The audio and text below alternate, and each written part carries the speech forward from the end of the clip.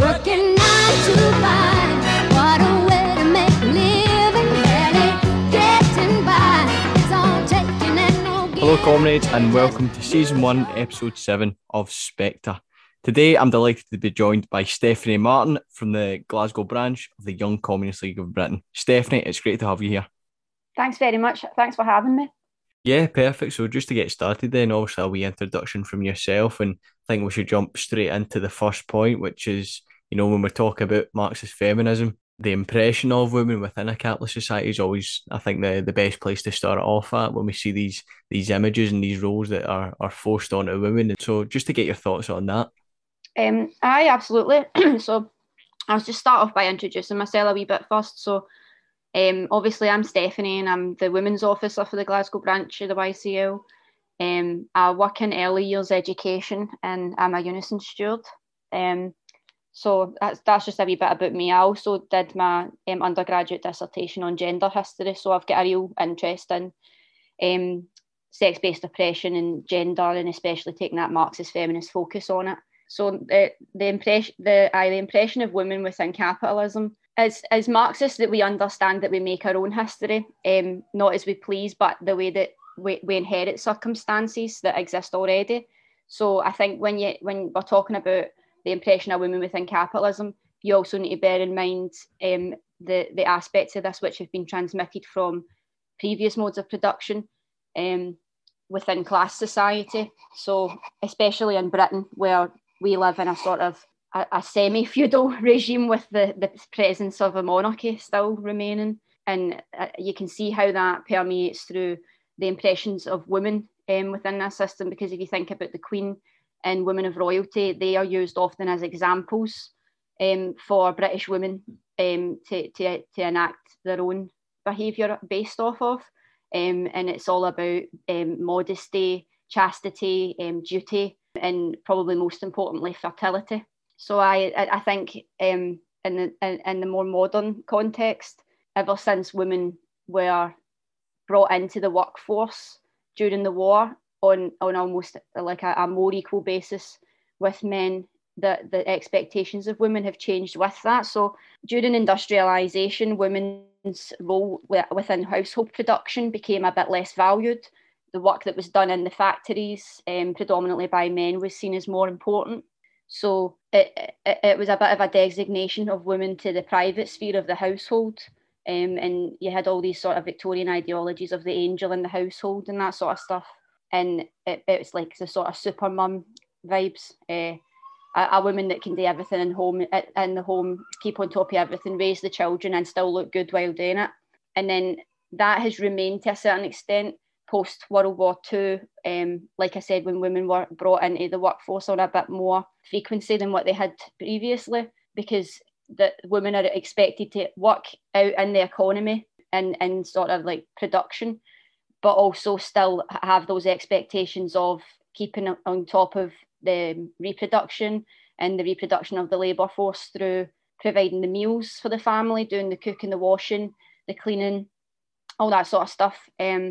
So that's the sort of expectations on women come from both angles then.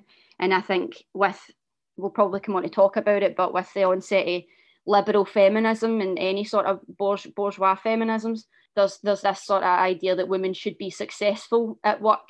And it's like you used to idealise female business owners and things like that, but it doesn't actually do anything to address the issues of women en masse. For every one female business owner, there's a million women that are still being paid less than men for equal work, and often have to work part-time because of that dual responsibility of the household and of their role in the economy outside of the household. And now we've also got the commercialisation of femininity. Women are bombarded constantly with images of what they're supposed to look like. You're supposed to be thin, you're supposed to have long eyelashes, be absolutely perfect, long hair, white usually as well, which is why we're seeing, like in Nigeria, I watched a documentary recently, and in Nigeria there's a lot of women using skin bleaching products, which isn't healthy for them, but it's because of this ideal of beauty being a pale thing, a white thing. So there's obvious race implications with that, but there's class-based implications with that as well, because it costs women a lot of money to look like the ideal stereotype of a woman, what you should look like. It costs you a lot of money, and there's been studies done into that, the amount of time that it takes women to look good, basically, compared to men, and also the money that is involved in that. It takes more out of your wages than what it would for a guy to do grooming, essentially. And then I think that a lot of these things culminate in a whole plethora of mental health issues that affect women. Most notably eating disorders. Women are twice as likely to have anorexia in Britain than men. So I'll leave it there for now. Yeah, no, it's brilliant, Cormaid. A lot to unpack there, especially, we see that sort of restriction on the societal roles that, it's perceived that women can play. Oftentimes even when women are involved in, revolutionary activities or something political, it's deemed as unladylike. You only have to look as far as the suffragette movement to see that, as well as when we talk about the obviously skincare products, this impression of what a woman's supposed to look like, the damaging effects that has, especially on young women as well. It's in high school as well. It can often be a social battleground there for many people, and your most impoverished, they feel the full brunt of that. They've not got the money to afford these skincare products, these fads that come into place through social media and influencers and the like. So there's a lot of poison in that impression of a woman that's always portrayed by the bourgeois, and we see that not just in Britain, but like you've mentioned, across the globe as well, and how race also plays a factor in that there. So it can be very, very damaging to, the mindset of women, and, what they're capable of and what they're supposed to do. They're restricted in that sense, and this image almost tells them what they can and can't do already. And it's sickening to see, which I think perfectly leads us on to the next point of talking about, Marxist feminism versus liberal feminism. And, the talking points we've just mentioned certainly correlate with that, if you want to give a bit of an insight into this. I think it's the understanding of the root cause of women's oppression is fundamentally different from a Marxist perspective than it is from a liberal feminist perspective, because Marxists understand the root of female oppression as being at the very foundation of class society itself, because of the development of private property. Because obviously we know that private property is supposed to pass through bloodlines. In very early human society, the only way to trace a lineage was through the mother, because that was the only evidence-based way of knowing who the parent of that child was. So then you get the introduction of marriage, and that's a woman being basically given to a man by their father, usually. So they become the property of a man, and therefore their offspring is also the property of that man. So liberal feminists don't have that understanding underpinning their criticism of what they call patriarchy. And patriarchy is a term that quite often you find Marxists prefer not to use, because it's rooted in this belief that there's a division of sexes, almost like a division of classes. So I think the complete lack of historical analysis of women's oppression within liberal feminism is the main problem with it. And Clara Zetkin quite rightly said that bourgeois feminism and liberal feminism sets the sexes up against each other, whereas working class women know that their enemy isn't the working class male, the working class men, because they're in the same position essentially. And there's we need a united working class in order to see any sort of real transformational change for working class women. We don't recognise at all that division between sexes, whereas for the bourgeoisie, you're competing with men for the jobs, for the spaces at university. So that was when in the sort of the first and second waves of feminism, you see sometimes a bit of an overemphasis on things like property, access to education, and yes, like equal pay for equal work. That is also one of our primary goals, and rightly so. But it's because of an understanding of men as their competitors, rather than for trying to seek any sort of real transformational change. Yeah, that's absolutely perfect. I mean, yeah, liberal feminism, when it's seen in action, is absolutely infuriating to watch happen. And it's like you said, a complete lack of historical analysis, this neglection of the mode of production itself and private property. And like you rightly says, it pits men against women. And for the working class, that's extremely damaging. This only creates a further division that weakens us. Why cut off half of, your comrades? And oftentimes with liberal feminism, it falls deeply into that pit of identity politics as well. That's what I was going to just add there. And that's a slippery slope, because you can't just simply identify as an oppressed group. Like, you are either oppressed by the system or you're not, essentially. And Marxists understand that women are oppressed because of their role in reproduction, and that the system itself forces women to stay in that role because we don't socialise childcare or domestic housework. And you still see women dominate in industries where the job is most closely aligned with the traditional female roles. Like, women in my own workplace, it's all women, and I work in a nursery, just for example, and then women dominate the care sectors, and you see that these are also the lowest paid sectors as well. So that analysis is completely missing from liberal feminism, and identity politics just doesn't account for it, unfortunately. And I think we need to be careful of anything that seeks to muddy the waters of what we can define a woman as, because if we can't define what a woman as, we can't fight against women's oppression. Anything that muddies that water serves to benefit capitalism only. Yeah, well said, comrade. Especially, looking at liberal feminism in that sense and muddying the waters, oftentimes people think, when, as you mentioned, the patriarchy, that these ideas solely come from this patriarchy, when in fact, bourgeoisie women are the one also doing this. Capitalists take no interest in, through sexual divides within their own. They're going to divide the working class. There's plenty of women out there exploiting other women. That's seen, daily, whether they're petty social media influencers or they're the marketers of hygiene products, skincare routines, and everything else in between. But yeah, I mean, especially looking there about, defining what a woman is, when we talk about people putting themselves in oppressed groups, they don't face the same issues that women are facing, be it biologically and within workplaces as well. And I guess that really does lead us on to the next topic, Roe versus Wade decision that's happened in America, which has been a really frightening case to watch unfold. I'm just wondering if we can get your thoughts, your opinions, and what this could mean for women, not just in America, but indeed across the globe. Yeah, so you're right to say it is very worrying, and it does have implications that go beyond the boundaries of America, because we live in what is essentially an American empire. A global American empire, especially when it comes to culture. And we've also seen here prominent politicians come out in support of restrictions to abortion rights. So it's one for the watching. And we've had a fantastic display of solidarity. In our own country, there have been multiple protests and demonstrations of solidarity with our American sisters.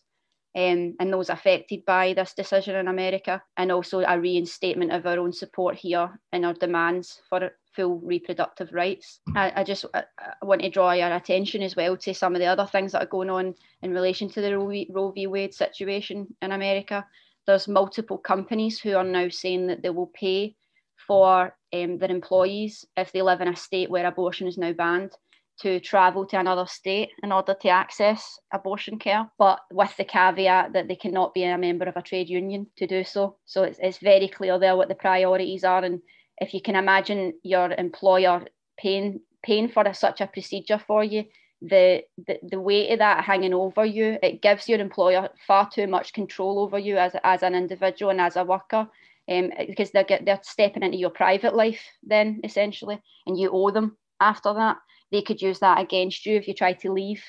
They could make that public, and it could end up destroying your career, creating a taboo against you. Because there's all sorts of complicated reasons why women would seek to terminate a pregnancy, with the economic factors being the number one. So there's a company called Match Group who are responsible for dating apps like Tinder, and they came under fire for supporting a Republican lobbying group that works to undermine abortion rights, while at the same time they've been having a pro-choice badge that you can use on your account on these dating websites. And they were one of the companies that are saying they're going to pay for their employees to go and get an abortion. So there's just that complete double standard there, where for publicity reasons, they'll say, oh, we support a woman's right to choose, of course we do. Whereas behind closed doors, actually, no, they don't. And essentially that's something that we as Marxists need to highlight there, that the interests of private companies and private capital are contradictory to our interests as people. They aren't able to operate on ethical grounds because the motivating factor is always going to be profit. Yeah, absolutely there. I mean, we see that, it goes back to women being treated as property there. Companies are going to dive headfirst into this because fundamentally it's cheaper than maternity leave as well. So they're going to be jumping at the races and, like you said, really pressuring their employees to take this offer, and it's going to really hang over their heads and be an influencing factor. The economic situation in America, and especially for working class people who are close to the red line, they're probably going to 9 times out of 10 they're going to take that abortion, being indebted to their employer because they can't afford to have a child. Their workplace then don't have any policies in place to support childcare. They've been wiped away. But yeah, looking at Roe versus Wade, and it's something that's really almost difficult to wrap your head around when you see the many sort of groups, involved in this, especially in the liberal movement, and even within, the Republicans. When we look at the Republican Party, we can see how deep they're invested in maintaining this motion, like you've clearly mentioned, where that dating app there, and it comes back to almost like a pink washing that always happens with companies. They portray to be on our side and everything, or we get cute wee messages and cute wee stickers on their apps, and then they're deep involved with breaking women's rights and betraying the working class as a whole. So it's absolutely frightening to see that. And in the global stage, as you've quite rightly mentioned, the culture side of things, America plays a big part in its cultural attitudes across the rest of the globe. You only have to look as far as Hollywood to see that. And American values, or so-called American values, are oftentimes pushed well far into Europe, and are often dissected and get their own strains and variants. And 9 times out of 10, especially in Europe, lead to fascism and certain strains of fascism that come from these values that are aimed at controlling women and, a further suppression of the working class entirely. So looking at this decision and looking at the attitudes that are coming from different MSPs, MPs, and everything else in between here in Britain, it's been a resurgence. This has been something that's allowed these vermin to crawl out of the woodworks and really stand proud, because they're seeing more and more people come out, and it's frightening that they feel confident enough to do that. So it's certainly something that's very scary. And I guess when we talk about these enemies, these roaches who are now coming out and bravely stating that they're happy to suppress women, we only have to look as far as here as Scotland to see one of our enemies, John Mason from the SNP. Just wondering if you can give a bit more information on the protection of abortion rights here in Scotland and the role that people like John Mason play in, suppressing that right. Yeah, so John Mason has been attending some of these anti-abortion vigils, if you could call them that, outside sexual health clinics and outside hospitals in Glasgow. He represents the Shettleston area in Glasgow, but he's been very public about his opinion on abortion, and he wants to restrict women's rights to accessing that vital healthcare service. He even tabled a motion in Holyrood to try and restrict abortion rights here. This is taking us back a century or more here, because you can't restrict abortion rights, because what will happen is women will continue to have abortions. They'll just do it unsafely. So it is a vital life-saving necessity. A lot of the time, women need an abortion for medical reasons as well. If we look at the case in America, again, there are states in America that are not permitting abortions on the grounds of an ectopic pregnancy. And an ectopic pregnancy is when the fetus begins to form in the fallopian tube, rather than in the uterus, and that can kill a woman. The baby, there isn't going to be a baby from that fetus. It can't develop in the fallopian tube. So you're not trying to save a life there by preventing that abortion. You're simply damaging someone else's life, or possibly killing them. So it's vital that we keep our discussion here based in fact, and that no matter what your religious opinions are, that's fine. That's fair enough for you. You don't have a right to push that opinion on anyone else, or to restrict anybody else's rights based on that. Yeah, absolutely. I mean, here in Scotland, it's always sickening to see these zealots, these fanatics out in the streets, especially outside abortion grounds. You know, they're continuously disrupting appointments. Sometimes they're not even pregnancy appointments, they're just actual sexual health Exactly. appointments for STDs and other things like that. And they're disrupting them. And, you know, that has a significant mental health effect on those attending. And 9 times out of 10 for these protests they're men. They're Yeah, men. They're exactly. very rarely women. And if they are, they're, well, let's just say they're a bit too old to be catching up to the day's topics. But it's frightening to see when we look at John Mason, like you said, when we've got these people in power, a man in power, a man in power who is attempting to control women. It's again, it pushes this idea that, you know, that men like him should be at the forefront of this. And when they make these decisions, it can make women who perhaps don't feel empowered as they are now. They might be outside from an organisation. They don't know how to, you know, stand up for themselves. This can make them feel even more powerless because it's all they can see is a man telling them what to do and attempting to pass motions. And that again has a significant mental health impact and, you know, can really, really damage somebody. And Absolutely. See, if you go on Back Off Scotland's website, they've got a lot of personal accounts of people who've been harassed outside these clinics, and including one example I was just reading the other day. It was a 17-year-old woman who had been sexually assaulted and was attending one of these clinics, and was called a teenage murderer outside the clinic. Just complete ignorance there, and the depth of impact that will have had on that woman is probably untold. yeah, absolutely. I mean, especially when we talk about the protection of abortion rights here, Back Off Scotland have done a really great job, and they continue to do a great job of alerting people as well of these people outside our sexual health facilities and treatment centres, and oftentimes some providing support for them outside of the health services, and sometimes escorting them as well. So a shout out to Back Off Scotland here and the work they're doing, but certainly when we talk about the many factors that force women, I think is the correct word, to sometimes get an abortion is always that economic factor, the fact that they're so impoverished that sometimes they can't afford a child, they can't afford childcare, can't afford food, milk, everything like that. It's become so restricted now, and as somebody who's worked in retail, it was frightening to see over the course of the pandemic security tags being put on these items, knowing full well that, you know, this is what young mothers are having to steal because they just can't afford to in these trying times. And when we look at the need for a free, unrestricted access to sexual health services, it's absolutely vital, especially in today's world. So I'm just wanting to get your thoughts on that, especially on that economic factor, because the statistics for that are frightening.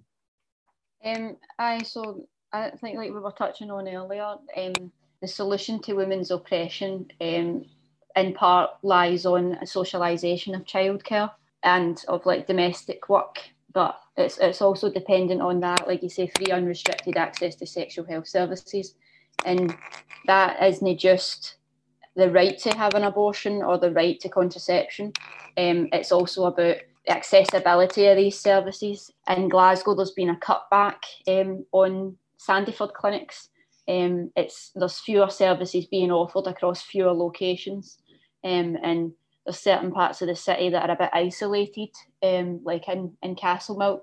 They closed down the Sandyford there, so women from Castlemilk are now having to take the bus elsewhere in the city to get these services. So I think the nearest one they would have to go to now would be the Queen Elizabeth University Hospital, which is a long bus trip away, and you take into account the unreliability of public transport and the prices of public transport right now as well. It is very exclusive, and I think these matters are born into the fact that although overall the rates of teenage pregnancy have fallen in recent years because of a public health campaign to really target that, the rate of teenage pregnancy for working class women remains largely the same. So it's middle class women that are now accessing abortion at a more frequent rate, middle class teenagers. But working class women, this is still a crucial issue for them, even though it might not be affordable to have a child. Actually accessing any sort of service to terminate that pregnancy is another matter. And I think if we lived in a society where childcare was socialised, and by that I mean made the responsibility of everyone, not the private responsibility of the parents and therefore predominantly the mother, within that sort of family setup. If we change it so that children are seen for what they are, and they're a valuable asset to society, they're the future workforce, and they do a hell of a lot more than that before they even get to that point. Common sense, we know how valuable children are, we should treat them as such, and have real proper free childcare for everyone that is up to the highest quality possible, and that the workers in that industry also get a fair deal for the vital work that they put in. And I think if that was there would probably be less women seeking to terminate a pregnancy in the first place. Yeah, comrade, absolutely. I mean, the economic factor is the be all and end all reason, really, isn't it? I mean, when you talk about that example, we're having to get the bus out to these places, that's a portion of somebody's wage, somebody who is no doubt already feeling the full force of this so-called cost of living crisis. And when they have to part with that money, to have to go all the way out to get an abortion, it really does take a lot on their wallet, on their purse. I mean, if that issue, becomes to the case where then they're forced to have this pregnancy to carry out purely because they're struggling to find the financial means to either travel or to even be seen for a screening or anything else like that. If the lists are beginning to get that long due to a poorly funded, health service that the Tories have decimated and the SNP have, failed to provide for as well, then it really forces women into a corner. And when a woman is forced to give birth to a child that she can't fully care for, then that becomes a case of financial bondage. They're stuck in the task of going to work and then looking after the child, and there's no free time for women, and it can become tough for a mother then, where they feel that their whole life is encapsulated purely on two things: work and care, and that's all they have time for. And we've talked a lot today about the mental health impact that this has on women, because it's such a damaging thing that can happen. But it's quite common for young mothers to feel isolated, having recently given birth, and stepping into this role that isn't really taught of well in school as well. I think it's another important part to mention as well. It's oftentimes glossed over when it comes to childcare as well. There's longer and longer waiting lists happening for certain nurseries, and sometimes families will pay out of pocket to send their child to a nursery that oftentimes they can't afford, but they know that it has to be done purely because there's nobody there to care for the child if both parents are at work. So the economic factor is absolutely frightening. It's one of the most restrictive things. And when we talk about restrictions, we really do need a free, unrestricted access to sexual health services, especially for young people. I know I just mentioned there about the lack of education and the lack of sexual education in school, and it's just not taught enough, and young people don't know where to go for guidance, and sometimes they can take matters into their own hands, which only leads to death, to mutilation of themselves, and that shouldn't be happening in today's world. So the economic factor has to be tackled in all fronts across all areas, because it's affecting every single working class woman in today's world. So it's absolutely frightening to look at there. And when we talk about there, I guess is sort of this final point here, when we talk about combating this and really fighting for the emancipation of the proletariat and the proletariat women, what role can men play in aiding this emancipation? Men can play a massive role, because we, as Marxists, we can't see a society where women could be emancipated outside of socialism. So we need a united working class in order to achieve that. So the role that men can play there is absolutely pivotal. But until we get to that point, I think the main thing is to understand men's role in reproducing what we can call patriarchal attitudes, like misogyny, and to be reflective about the attitudes that they might have that could be very subconscious and deeply seated. And to rise to that challenge and try and adapt and change and read, particularly engage with Marxist feminist literature, I think is really important for men, and to work with their working class sisters as well. And I think if you looking at like just the situation of a family as a microcosm of the type of change that we're trying to see here, men within their own households can take on a more hands-on role in housework and in child rearing, and that is down to each household because of the way things are at the moment, but that's a small thing that can be done as well. I think, like I said, the education aspect is the most important part. If we get to a point where families aren't operating in the old sort of Freudian way of things anymore, then that does have the potential to be really transformational, because earlier on I touched on eating disorders. A large body of work has been done into the role of that family setting in reproducing eating disorders for young women. If you imagine you grow up in a scenario where you predominantly see women sacrificing their own self-care to provide for others. I mean, when I think about my own upbringing, my mum didn't eat very much at the table compared to everybody else, just for example. And I'm sure that's a situation that most people probably resonate with. The mum sacrifices to give to others. And then if you look at that and relate it to eating disorders, it's about self-sacrifice. And quite often with like anorexia, for example, sufferers will be they'll be on top of feeding others, and they're always concerned about the diets of others, but they'll neglect their own needs and their own self-care while doing that. So I think it's, and there's not enough that can be said about the role of the family in this, and in the reproduction of oppressive gender ideologies. I think we also need to try and step away from the sort of toxic heteronormativity that exists in society as well, because families that aren't the traditional married male-female couple can and should be able to raise children. How many children, I don't know off the top of my head how many children are needing a home right now in Scotland alone that are in the care of the state and are looking for someone to foster or adopt them. And there needs to be a wee bit more of a leeway given there for atypical family units to form and to thrive in society. And there's an aspect of heteronormativity that continuously puts women in the submissive role, and there's like this sort of currency of sex almost, where it's like you're deemed worth more as a woman if you're desired by loads of men.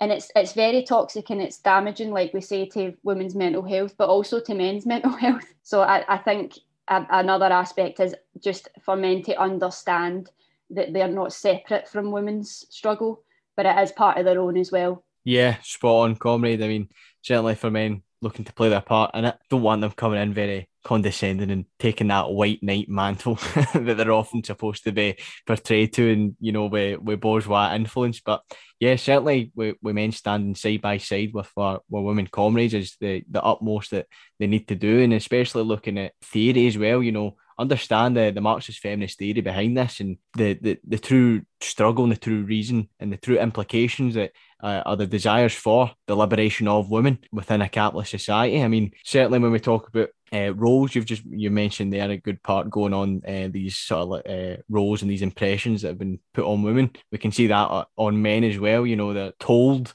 that child rearing is feminine. They're told that cleaning is feminine, and these are roles that create these class divisions, even within families themselves. Whether it be the mother to do the housework and it's solely on the man to go to work, and these are damaging roles, and it only causes divisions within families as well. So certainly something that men have to look out for, and like you said, that those can be deep rooted, those can be subconscious. Some people might not think of them, but through education and through understanding, those ideas can be wiped away, it can be removed, because it is a poison that has to be eradicated. As well as that, also looking at like you said about foster care, it's always the number one counter argument, certainly to use with these pro-life activists. They're so pro-life that they won't even adopt children. That's how pro-life they are. It's utterly hypocritical and downright shocking to their own stance that they take. But certainly more has to be done in this as well, especially for combating the heteronormativity of this, understanding what a family really is. These are roles that it's not taken on by any sex. Oftentimes in gay marriages, gay relationships, always that question that's asked, who wears the pants, implying who's the male, who's the female in the relationship, which is utterly ridiculous. And it's just another stepping stone that we have to combat in fighting for the emancipation of the working class as a whole. But yeah, just going off from that comment, it's been absolutely brilliant to talk to you today. Just want to see if you've got any, final talking points, and where can we find you on social media and that? Yeah, so I'll just draw your attention to a current YCL campaign that's in development against sex worker toolkits that are now being rolled out in universities across England, but that we're expecting to start coming into play in Scotland as well pretty soon. So the sex worker toolkits basically are guides being issued to students and staff at universities that we argue essentially encourage prostitution as a viable source of income. It legitimises the view that, quote, sex work is work, whereas what we say is that it's not work because the vagina is not the workplace. Do you know what I mean? That we're talking about women's bodies here. It's not like it's actually incomparable to what we think of as labour, as work, and it's unrealistic as well, because I'm sure it's over 90% of women in prostitution want to get out at some point.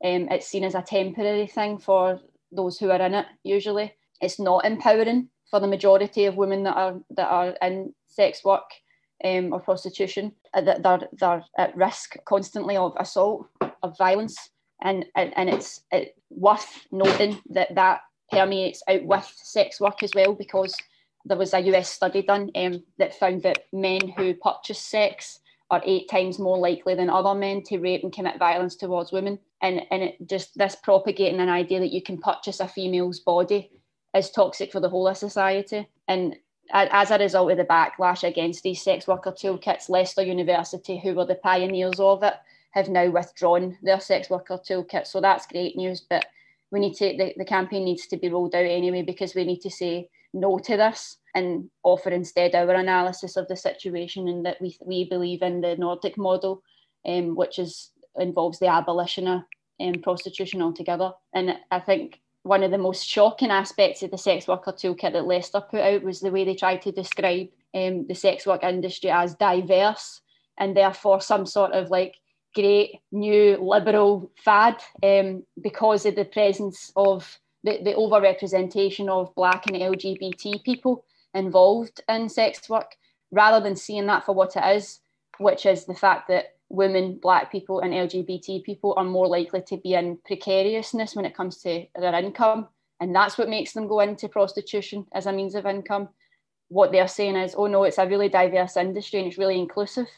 That is a complete false analysis of what's really going on there. And I would encourage anybody listening to have a look out for that campaign as it starts to get off the ground. And in terms of where you can find me on social media, I'm not really that active, but I'm on Twitter as @GlassOnion. Yeah, that sounds like a great campaign, comrade. I'm really looking forward to see how that develops. It's always a very interesting subject to talk about sex work, especially here in Britain. These toolkits, that's diabolical. As you've mentioned there, when these universities and that talk of this diverseness within the sex industry, it's an industry, it's a market. So this diverseness is just an expansion of that, and the different markets that this liberal movement can tap into to exploit at the end of the day. And that's what it is, this idea that you can purchase a woman for 30 minutes an hour to do what you want is diabolical, and it perpetrates those ideas that we're finding within society that create this misogyny for the working class, and that's damaging and as a whole. And this often relates to when we talk about liberal feminism, Marxist feminism again. This divide between the two, and the complete ignorance of the liberal feminism is this idea that prostitution is liberating. It's not liberating. It's a woman forced into that situation. And when we see in the sex industry, past sex workers and porn stars, they come out time and time again and say the abuse that they've took within a company, an industry, and the fact that they hated it. It was diabolical. They couldn't stand it. But yet we're supposed to believe that the sex industry is some form of emancipation and control, when it's the exact opposite. So, yeah, I just want to thank you again for coming on the show. It's been an absolute pleasure. And like I says, looking forward to that campaign flourishing in the future. Absolutely. Thanks for having me on. No worries. Catch you later, comrade. Thank you. Bye-bye. Thanks again, comrades, for tuning in to another episode of Spectre. In the description below, I'll include the link for Stephanie's Twitter account, as well as a link to Back Off Scotland. It is vital, comrades, that we play our part in the emancipation of women. Without this emancipation, there cannot be socialism. We must fight any ideology that seeks to oppress women in the workplace, in the home, or even in the streets. This effort is an effort in which we do so hand in hand with our sister comrades. It is vital that men play an important part in this, in standing and listening with our female comrades. Our failure to do so will see the failure of the liberation of the working class as a whole. We cannot afford to compromise on the needs of our female comrades or neglect the importance of their role in our revolutionary movement. After all, women hold up half the sky.